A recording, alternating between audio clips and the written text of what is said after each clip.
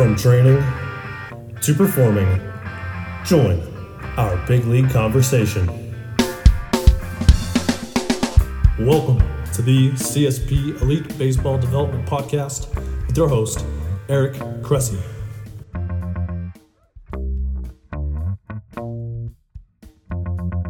Welcome back to the CSP Elite Baseball Development Podcast. I'm your host, Eric Cressy, and this is episode 59.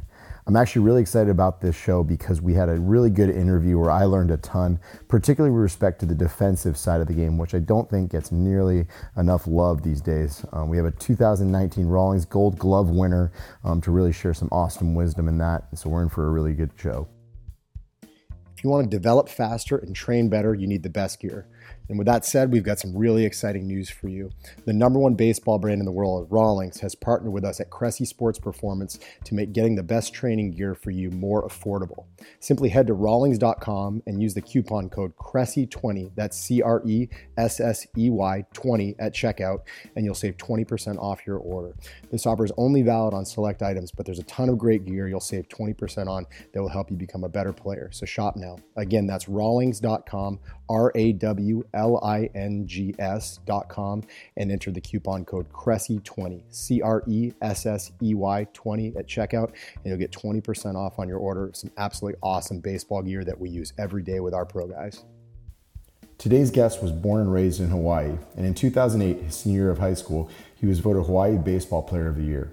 The Minnesota Twins drafted him in the 16th round of the 2008 MLB draft, but he declined their offer, opting instead to attend the University of Hawaii on a baseball scholarship. There, he was a three-time first-team Western Athletic Conference selection and finished his college career with a .358 batting average, 47 doubles, 25 home runs, 145 RBIs, and 53 stolen bases.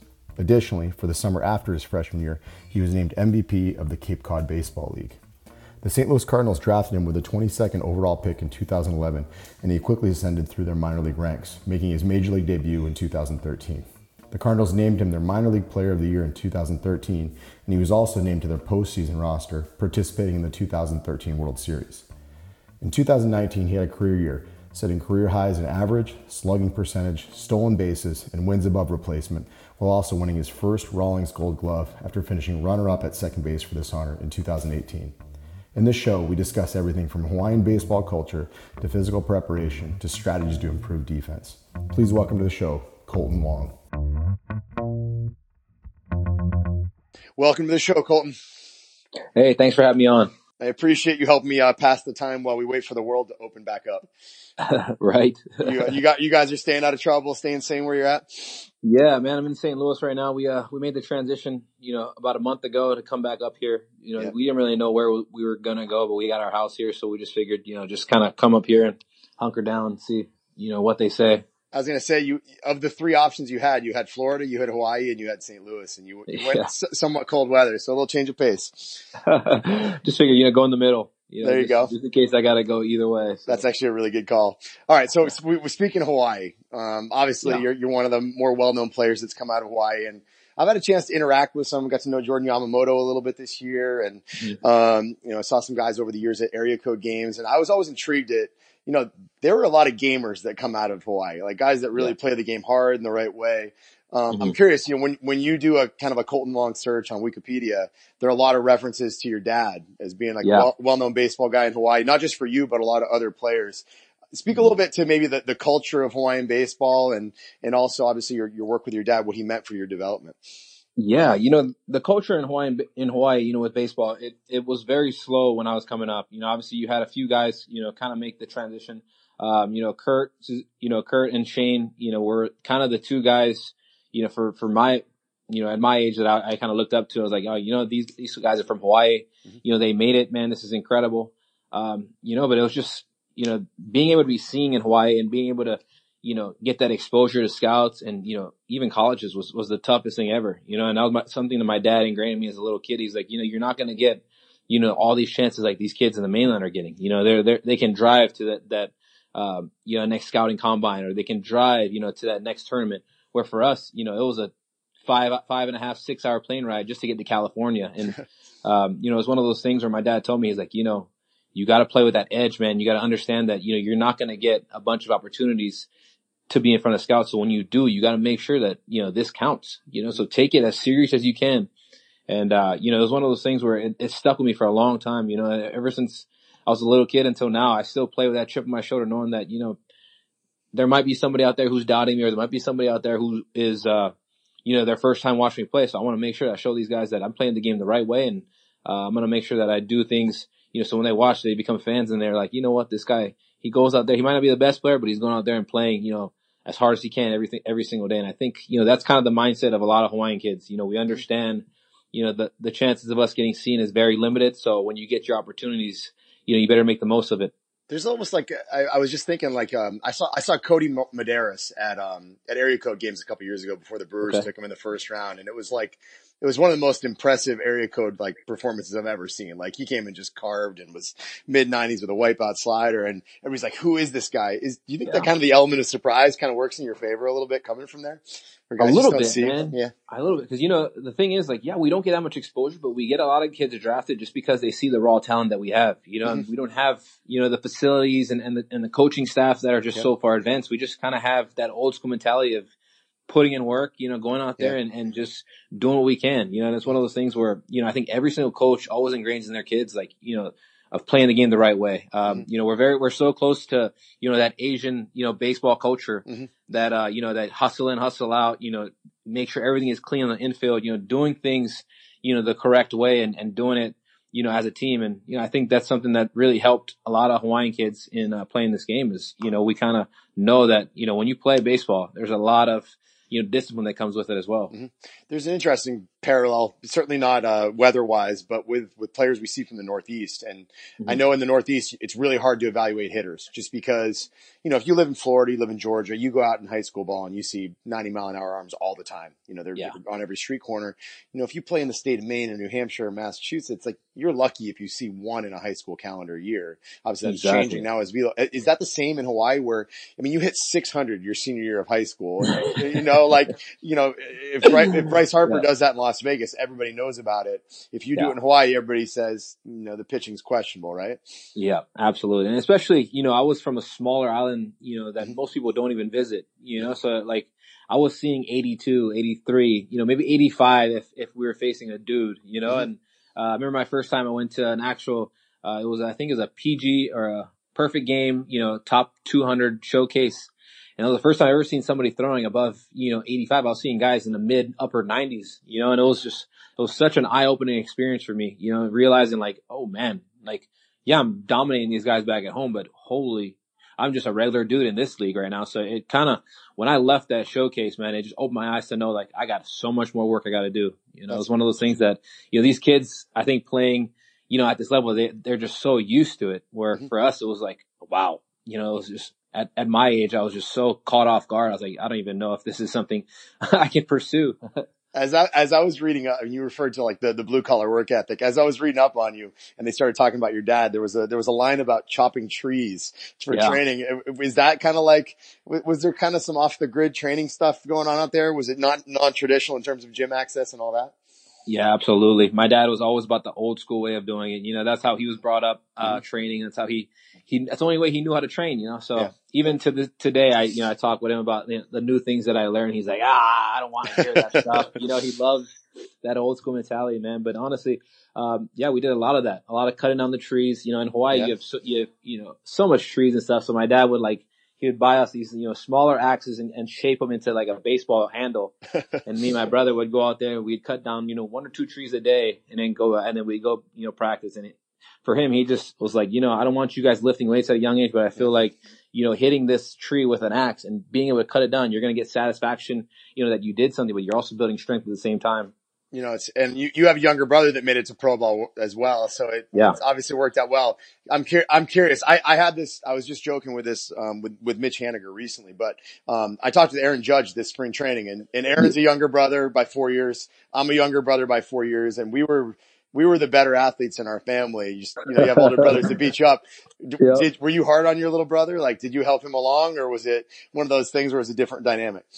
No, I was definitely hard on my little brother. Yeah. And, I definitely, even to today, I try and help him out. It's one of those things where, he's been with me since day one, man. And he was kind of like, when I was going through the transitions of, going to high school and college, she was kind of like my little test dummy to work out with me, and just kind of give me that break. And, it was just one of those things where, we just kind of built this chemistry together, just always being, on the field. And, it was one of those things now, like, I just try to do whatever I can to pass, as much information as I can so that, when he's making that transition to the big leagues, it's not as hard as it was for me. I gotcha. So speaking of transitions, you were drafted out of high school, but you chose not to sign.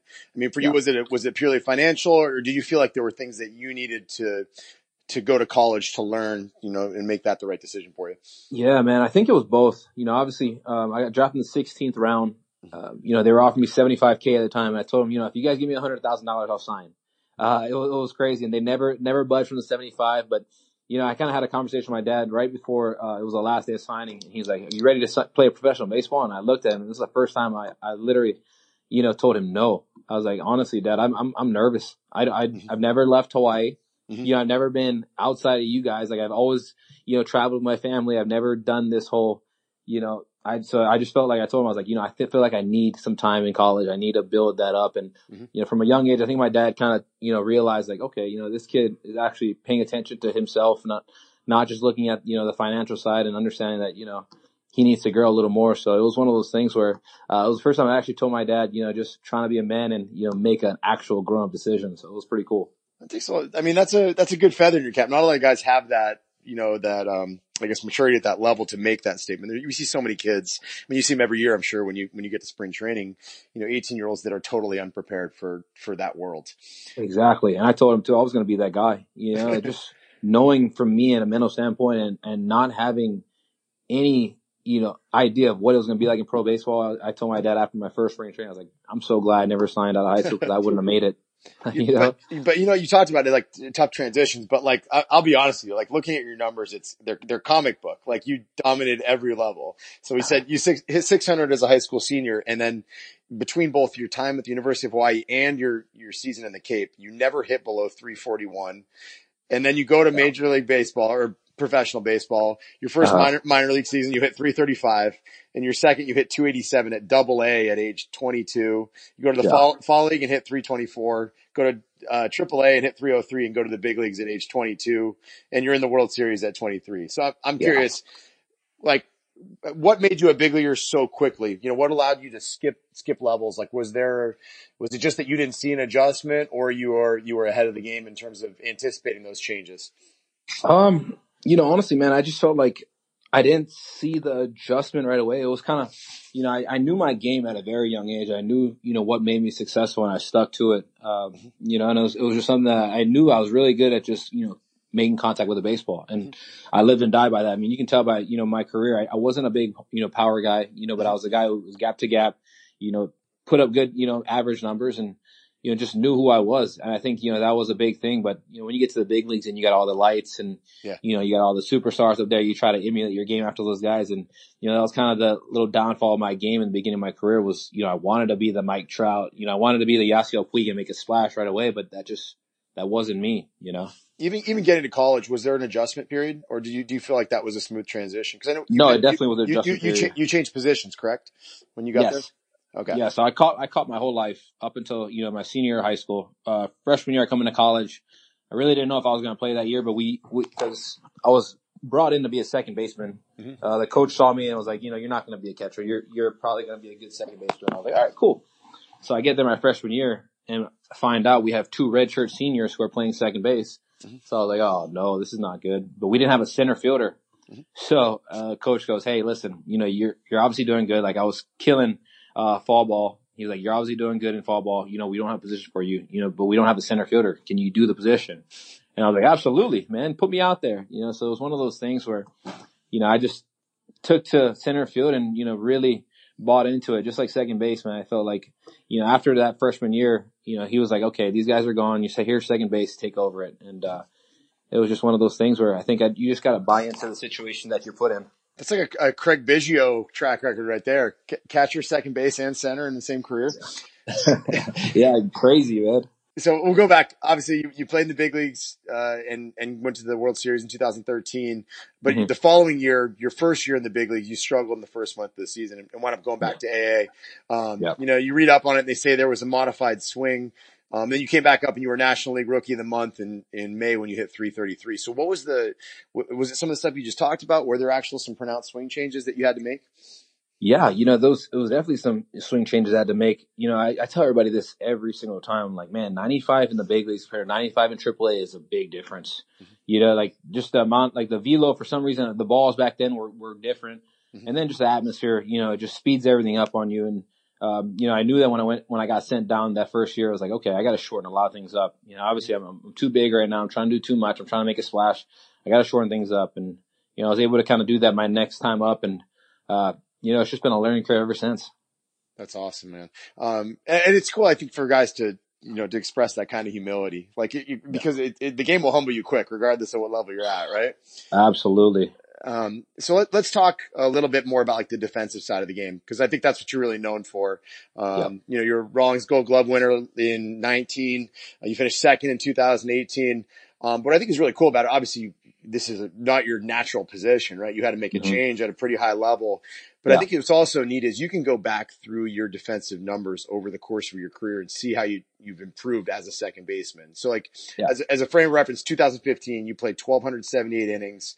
And it was a 7 defensive run save season. You were kind of those numbers are good. They're a little bit more middle of the pack. And they tried to move you back to the outfield, it sounds like, after that. Yeah. I got sent down, I think it was in 2015, got sent down again. And this time Carpenter was kind of like coming off his all-star year. He didn't really have a position and he was just kind of at second base. So they kind of tried to, I guess it was between me and Randall Grichuk on who was going to get sent down next. And I got sent down and I started killing it in AAA again. I was hitting like 400, I think, when I was down there. Had a bunch of home runs. And then, one of the days I called into the office and the manager, actually Mike Schill at the time, he goes, hey, I just got a call from the guys upstairs. They want to know if you're interested in playing the outfield. And I looked at him like, listen, if that is what it takes for me to get back to the big leagues, I'll play wherever you guys want me to play. Like, if it's the outfield, fine. I'll do it. Like, I've done it before. It should take a little bit, but I know I'll be ready to go. And, just a matter of, I think, 4 or 5 games, and I was back in the big leagues, playing center field and playing just kind of every position at that point. I'm curious. You mentioned that, obviously it's a big change going to center field in college, and you talked about 95 being difference in AAA versus the big leagues. Is center field in the big leagues dramatically different than in college? Oh man. Just park dimensions, and obviously ball off the bat is a lot harder. Things like that. Absolutely. I mean, just trying to pick up that fly ball coming through the stands, was some of the toughest things. But the hardest thing that I found was that hard line drive at you. Yeah. Where you're trying to determine whether that's a ball over someone's t-shirt or, a head. And it was crazy. Like I had a newfound respect for outfielders after that, because I was like, man, that's tough being able to read that. And, you got all these guys yelling at you. So you're trying to just hear the ball, because, as a defender, if you hear the ball off the bat, you're going to tell whether or not it's hard hit or not. And, with all these noises and stuff, and it was a tough job at first trying to figure out how to, do that. But it was one of those things where, like riding a bike, it takes a little bit, but once I was able to kind of key in on some key tips from, some of my teammates, it made it a lot easier. Yeah. And then what's cool about it is you came back to the infield in 16 and 17. Obviously there were some injuries. There was shoulder, elbow, hammy, kind of some tough luck there. But what's cool is you came back on a totally different level in 18 and 19. You had 16 and 19 defensive run saves respectively. Like, as a frame of reference for people listening to this, like that just about doubled the number 2 second baseman, is Ozzie Albies, who finished second on that this year. So I'm curious, what made you effectively twice as good a second baseman as anybody else in the game, when you came back? Like, was there a change to range? Was it the hands? Was it the throw tool? What was it?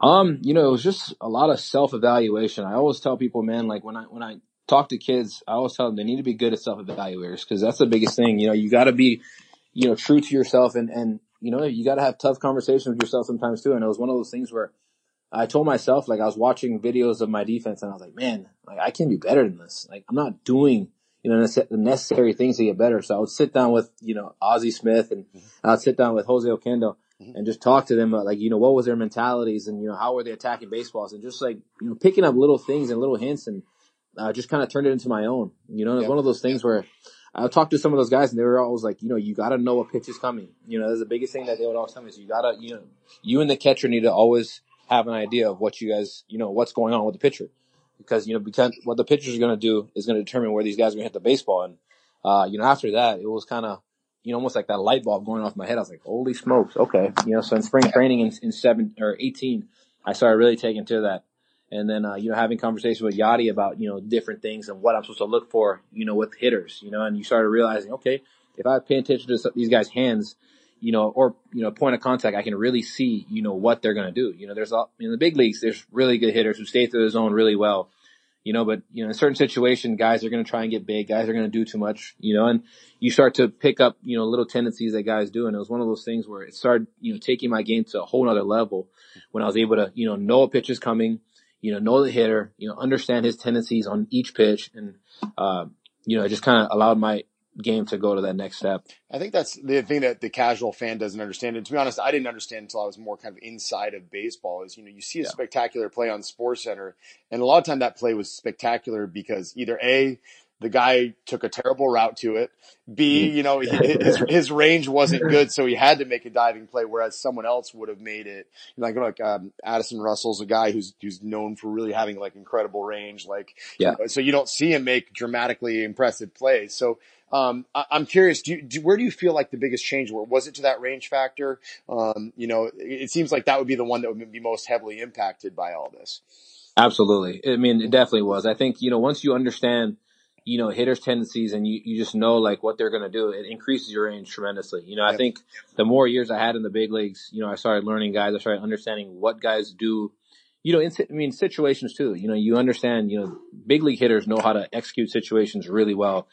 So playing to that situation really helped me as well as with my defense. I would try and think, okay, guy on first, 2-1, there's a good chance they're going to hit a run right here. So maybe we should switch up the D. And, it just it really makes your game go to that next level because you're so focused on every single situation that you're just locked in on everything and ready for anything to happen, Absolutely. Now I'm curious, did you actually change anything to your pre-pitch setup? Like I know some guys, obviously there are people who are flat foot, not ideal. There are guys that have like a subtle creep in. There are guys that have like a mini hop. There's a guy who have, more kind of like almost a pronounced jump. If you look at like Pedroia in his heydays, have you evolved in that regard over the years? Absolutely. I tried all of them. I'd watch him. Brandon Phillips was a guy I watched a lot. You just try to figure out ways for you to get quicker, better jumps. And, so I really got drawn to the Pedroia jump. Yep. And, for me, it's not as much of a jump anymore. I mean, I tried, doing the high jump like he did, but for me, it's just kind of staying more in an athletic position. It was like, I wanted to jump up and land in a more athletic position than being stuck flat footed, like you said. How it's timed, right? Absolutely. Yeah. And is there a place for I'm curious, now that you've gotten to this level, how much are you actually going out and taking ground balls during BP and all that? Is it an everyday thing for you, or is it's something that you can hold on to if you take a couple of days off? Yeah, no, it's an everyday thing for me, basically. I mean, unless it's a day game, we just came off a night game, then I might take the day off, but I try to get out there every single day. It's like warming up. You got to warm up your eyes. You got to warm up your hands. You got to get everything going for that game. You can't just come in there and expect to make plays. I feel like that's, some of the biggest question I ask, like, how do you make those plays? So, like, I practice them. I practice the glove flips. I practice diving for baseballs. I don't care where we're at. I don't care who's watching me. If there's kids watching me and they see me diving for a baseball, they're gonna be like, wow, what am I doing? Why am I not diving for a baseball? I tell these kids all the time, like I'll dive for a baseball. I'll be like, you see, why am I diving for a baseball and you kids aren't? Like, why are you guys not doing that? Like, you guys want to take my position. You guys want to play second base in the big leagues. How are you going to beat me out if you won't even dive for a baseball? And it's one of those things where you tell these kids and they're like, oh, okay, yeah, you know what? And then you start seeing them, lock it in. You start seeing them, want to dive for baseball, want to get after them. Like, that's the mentality you got to have every single time. Yeah. You got to want, like, I tell everybody, dude, I expect to catch everything that's hit my way. Will I catch it? Probably not, but I'm going to give you everything I got. Like, I'm diving for everything, even balls that I know I probably won't get to. I'm going to dive just in case. Like, I want to show these hitters, like, dang, I don't want to hit it that way. I like it. Now, I'm curious, like in an off-season setup, one of the things that always like jumps out at me with position players is, you see all these guys that are like gung-ho, they're ready to swing like November 1st, the season like 3 weeks before, and they're total cage rats. You very rarely see guys go out and start taking ground balls prior to, it's like January 1st. So I'm curious, like, do you get out there and do stuff earlier? When do you actually like to get going with that stuff? Yeah, I like to get out pretty early. Luckily, like you said, I'm from Hawaii, just like Florida. We're sunny all the time, so I can get out whenever I want. And my dad, he's a hitting instructor, back, where I'm from. So, batting cages, fields are all accessible to us at any time. So, I love being out there taking ground balls. I love having kids, from my island come up and take ground balls because I want to show these kids, like, you know what, man, like, I want to teach you guys. Like, me and my brother, we always try to bring, some high school kids out with us or college guys who come back just so that we can constantly try and, keep this tradition of getting kids to that next level. Yeah, that's the thing you see in the Hawaiian cultures. There's a big time pay it forward. You guys, it's kind of like the knuckleballers. You guys all stick together, right? Absolutely. It's not even the kids in Hawaii only. Like, I love that for any kid. Like, I always tell people, I'm like, man, I'm so blessed to be in the situation that I'm in right now. Like, all I want to do is pass it forward. Like, I've learned all this knowledge through all these Hall of Famers, through all these really good ball players, and I'm able to put it in my own words that might be able to help these kids understand a little more, Like, sometimes when a Hall of Famer will talk to you, it's like, whoa. Like, is that even English? Like, they're just so far advanced, but, maybe how I say it might be able to, click with these guys a little more and take them to another level. And that's all it's about, is just keeping this game going and keeping, tradition of baseball, alive and well. I like it. You literally stole my next question. So let's talk about advice for young players who want to become better defenders. Where do you start? When you're working with those kids back home in Hawaii in the off season, what's the lowest hanging fruit in terms of things that they can do to improve defensively? One of the biggest things, man, I learned from watching a lot of kids is kids don't know how to catch balls with one hand. That's the biggest thing I learned. So I tell all these kids, when we first start taking ground balls, early in January, when I was like, listen, don't even touch your right hand. Like, we're only using our glove, because once you understand the ability to use your glove, you start learning, okay, I'm way more athletic with one hand than I am with two. I think that's the biggest misconception a lot of kids have, is they think, man, I can sit there and I can catch balls with two hands, but anything to your left or right that you have to move, you got to be able to use your, one hand. And, that, I've really started implementing with a lot of kids, and it takes them a long time to understand. It's funny you say that now. Here we're talking in 2020. I'll never forget Kevin Youkilis told me the exact same thing, and he won a Gold Glove at moving from third base to first base. And it always drove him bonkers when they told kids like catch with two hands. And he said the exact same thing. Is that it's drilled into your mind at a young age, just so you can catch the ball, but you're not going to inherently do anything spectacular if you got both hands stuck. Absolutely. And that's where all your errors come from too. As long as when you're always trying to get in front of a baseball, you're never going to be able to get in front of every single baseball, So I always tell people, if it's not right at me, I'm using one hand. That just makes me more athletic. It allows me to flow with the baseball if it does take a bad hop. And, it gives you that extra range, that extra step that people always are trying to find out. Well, and you think about it, right? In your quest sometimes to get in front of a baseball makes you rigid, unathletic. That's a ball that maybe you knock down with one hand that instead gets through you, and that runner that's at second, he's home instead of stopping at third. Exactly. So, all right, let's nerd out a little bit. So this is a Rawlings sponsored podcast. I know you're a Rawlings guy. Let's talk about your glove. If you win a Gold Glove, like you're an infielder, you've got to have some crazy elaborate superstitions for how you break it in, how you care for it. All right. So you get a brand new glove shipped to you. First off, how often do you get a new glove? Will you rotate it frequently, or are you a guy? Oh, yeah. I'm a new glove every year kind of guy. Okay. I like one glove per year, and then, I retire that glove at the end of the season. Nice. And so when it comes, how long? I know, because I got a new catcher's mitt, and I'm pulling what's left of my hair out as I try to break it in. So how long does it take you? What's your process when it arrives?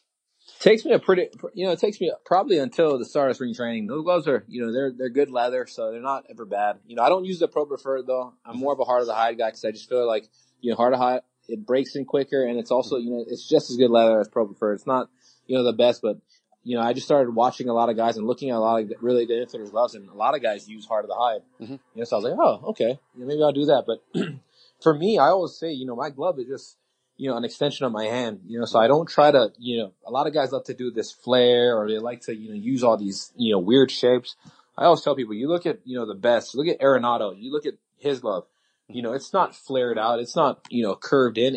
It's just an extension of his fingers, and that's how it's supposed to be. At the end of the day, you're basically feeling the ball with your hand. It's just padding on top. And, that's been the biggest thing with me is when I never squeeze my gloves. I never try to squeeze my gloves. I always want them to break in naturally. And, being a second baseman, you're never supposed to squeeze your glove anyway. So, I think that's the biggest thing. People always freak out when I tell them yeah, man, I don't really use anything to break in my glove, but just, allowing it to naturally close on its own. I like to stand by the machine and let the machine the ball hit my glove, and just, it'll naturally close, and, it creates that natural pocket right where it should be. And, the fingertips, I just want them flat. I like it. All right. So actually, I'm intrigued, and this is more of like a strength and conditioning question is, like you're a guy now who's, you've been through some injuries. You played 150 games in 2015. And then in 16, 17, the injury bug bit you just a little bit. And then here in 2019, you played 148, which is a heck of a lot of days on your feet at second base. I'm curious, what lessons have you learned on the physical side of things in terms of, you're going to be 30 here pretty soon. You're not there yet, but, what have you learned on the physical side of things for making yourself durable over the course of a long season, particularly playing a position where you're on your feet all day?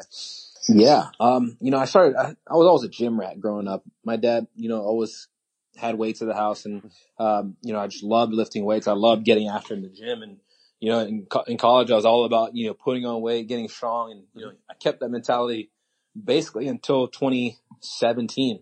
And I started getting that injury bug, like you said, and I started getting hurt. All these weird little injuries. I remember like a little pinched nerve in my elbow where it didn't even allow me to extend my arm. And I was like, what is this?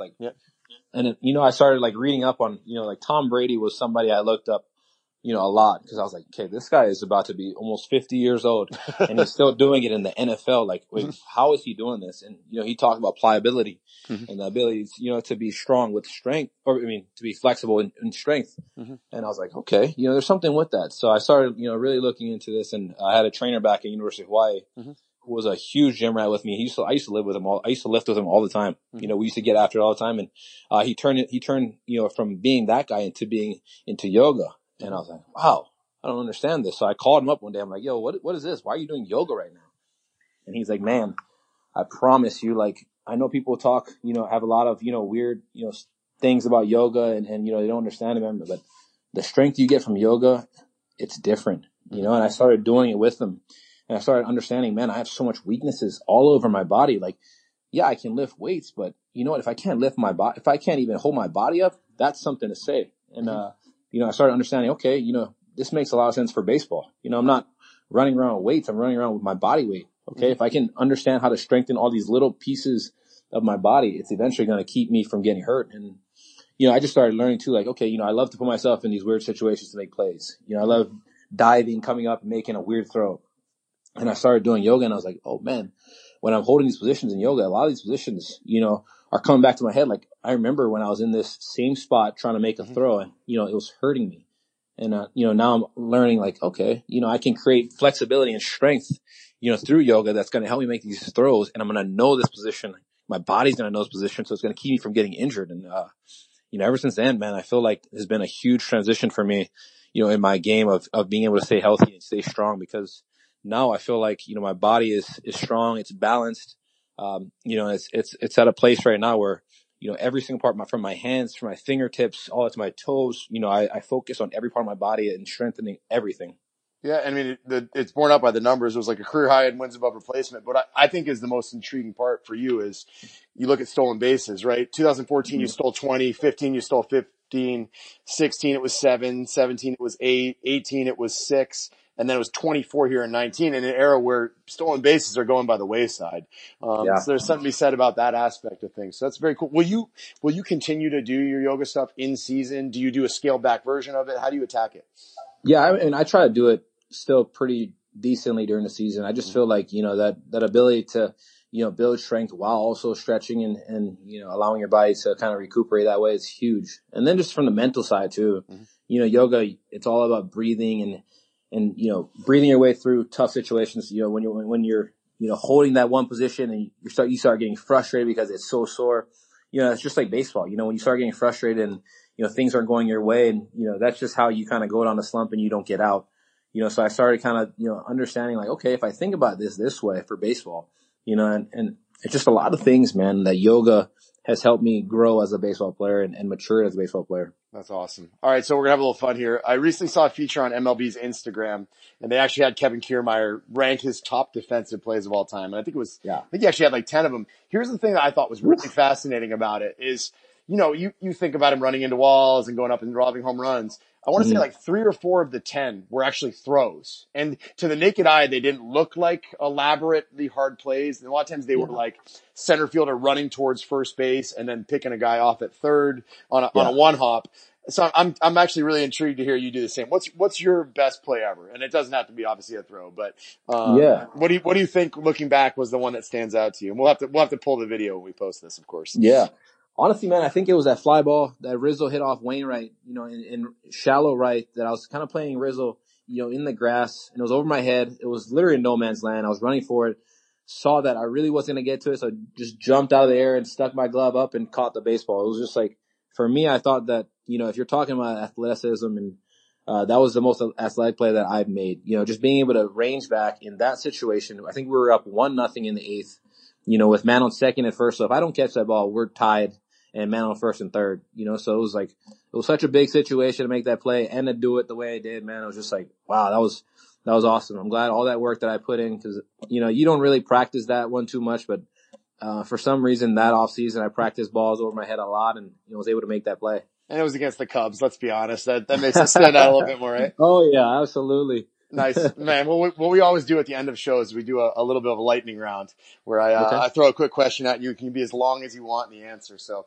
this is one to just have fun with. All right. So first thing, who do you like to watch? If you can turn on SportsCenter and see guys making plays, who, or you're watching opposing teams, who jumps out as you that you really enjoy seeing? My guy's Francisco Lindor, man. I say it all the time. I feel like the dude's an absolute stud. Doing it from both sides of the plate, and his defense is platinum, man. It's just, dude's a fun guy to watch play. Has a lot of fun playing too. That part of it's awesome. All right. Absolutely. How about advice to a younger Colton Wong? If you could go back in time and talk to you in high school, what would you say? The biggest thing I would tell myself is understand that, this is all a process. People would tell me that at a young age, especially when I got to the big leagues. They're like, hey, understand, in the big leagues, it's a process. And I'd be like, screw this. What do you mean a process? I'm a big leaguer. I should be able to do this. But understanding, through all this failures and all this struggle, that you're getting better. You're constantly learning. You're constantly figuring out who you are as a player. And, that was the biggest thing, is I finally, maybe it's, getting older or whatnot, but just understanding, man, that, everything in life is a process. Obviously you don't know when that process is going to come to the top, but that you're still getting better every single day. That's awesome. All right. Favorite teammate of all time. It can be at any level. Okay. Favorite teammate of all time had to be my guy, John Jay.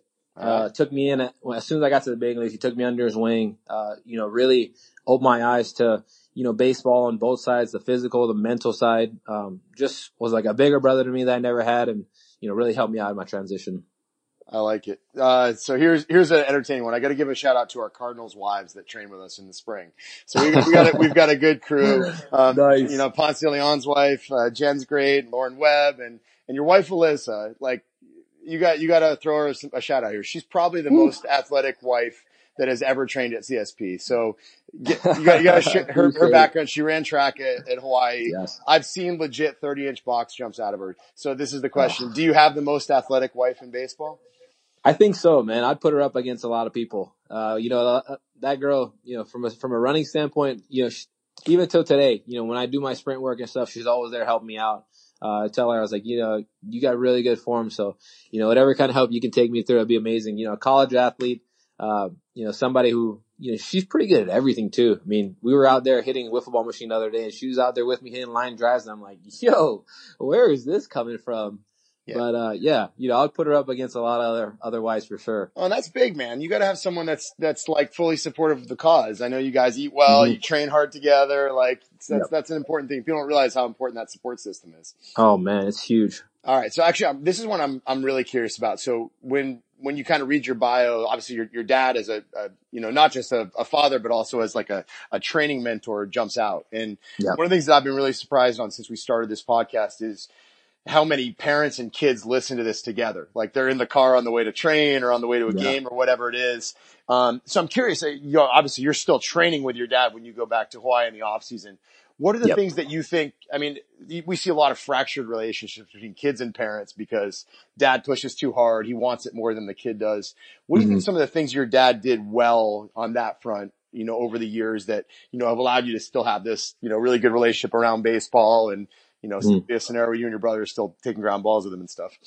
Yeah. I mean, don't get me wrong. Me and my dad definitely had our blow up, it was one of those things, at a certain age, the parent, you got to know, when your kid is kind of at that level where it's time to step back, but, so we had, obviously me and my dad, we weren't perfect, but the ability for him to just be somebody for me to call, that was the biggest thing. Like, I call my dad for everything, just if I'm going through a slump or if I'm doing good, he always has something, to tell me. And it's like one of those things where, yeah, we have big league hitting coaches, but my dad has been my hitting coach since I was a little kid, so this guy knows my swing inside and out better than anybody, so having that ability, to just bounce ideas back and forth, my dad has been, the biggest thing. Obviously dads want the best for their kids, but sometimes I feel like when you watch these dads, they push their kids a little too hard, and at some point you got to understand that your kid is going to make his own decision, but you being there and being just an ear for him to talk to and, just to be able to bounce ideas back and forth, I think is the biggest thing that I've ever had with my dad.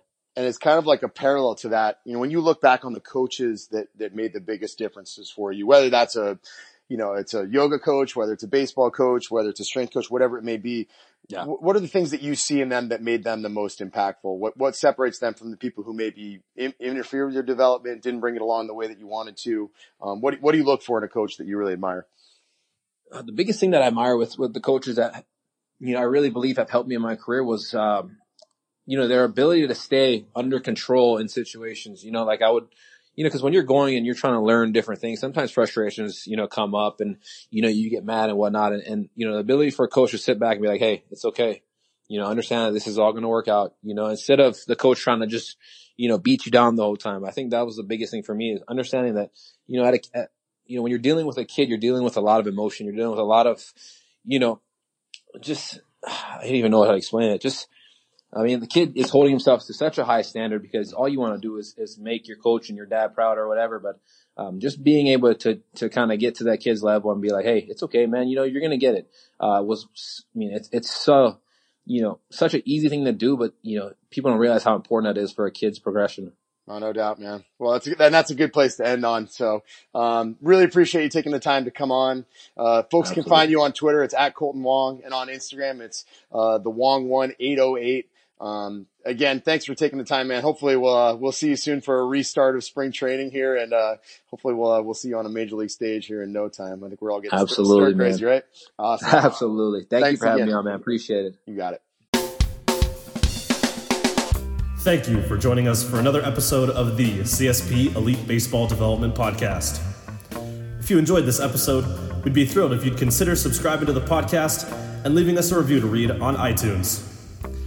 We welcome your suggestions for future guests and questions. Just email elitebaseballpodcast@gmail.com. Thank you for your continued support, and we'll see you next episode.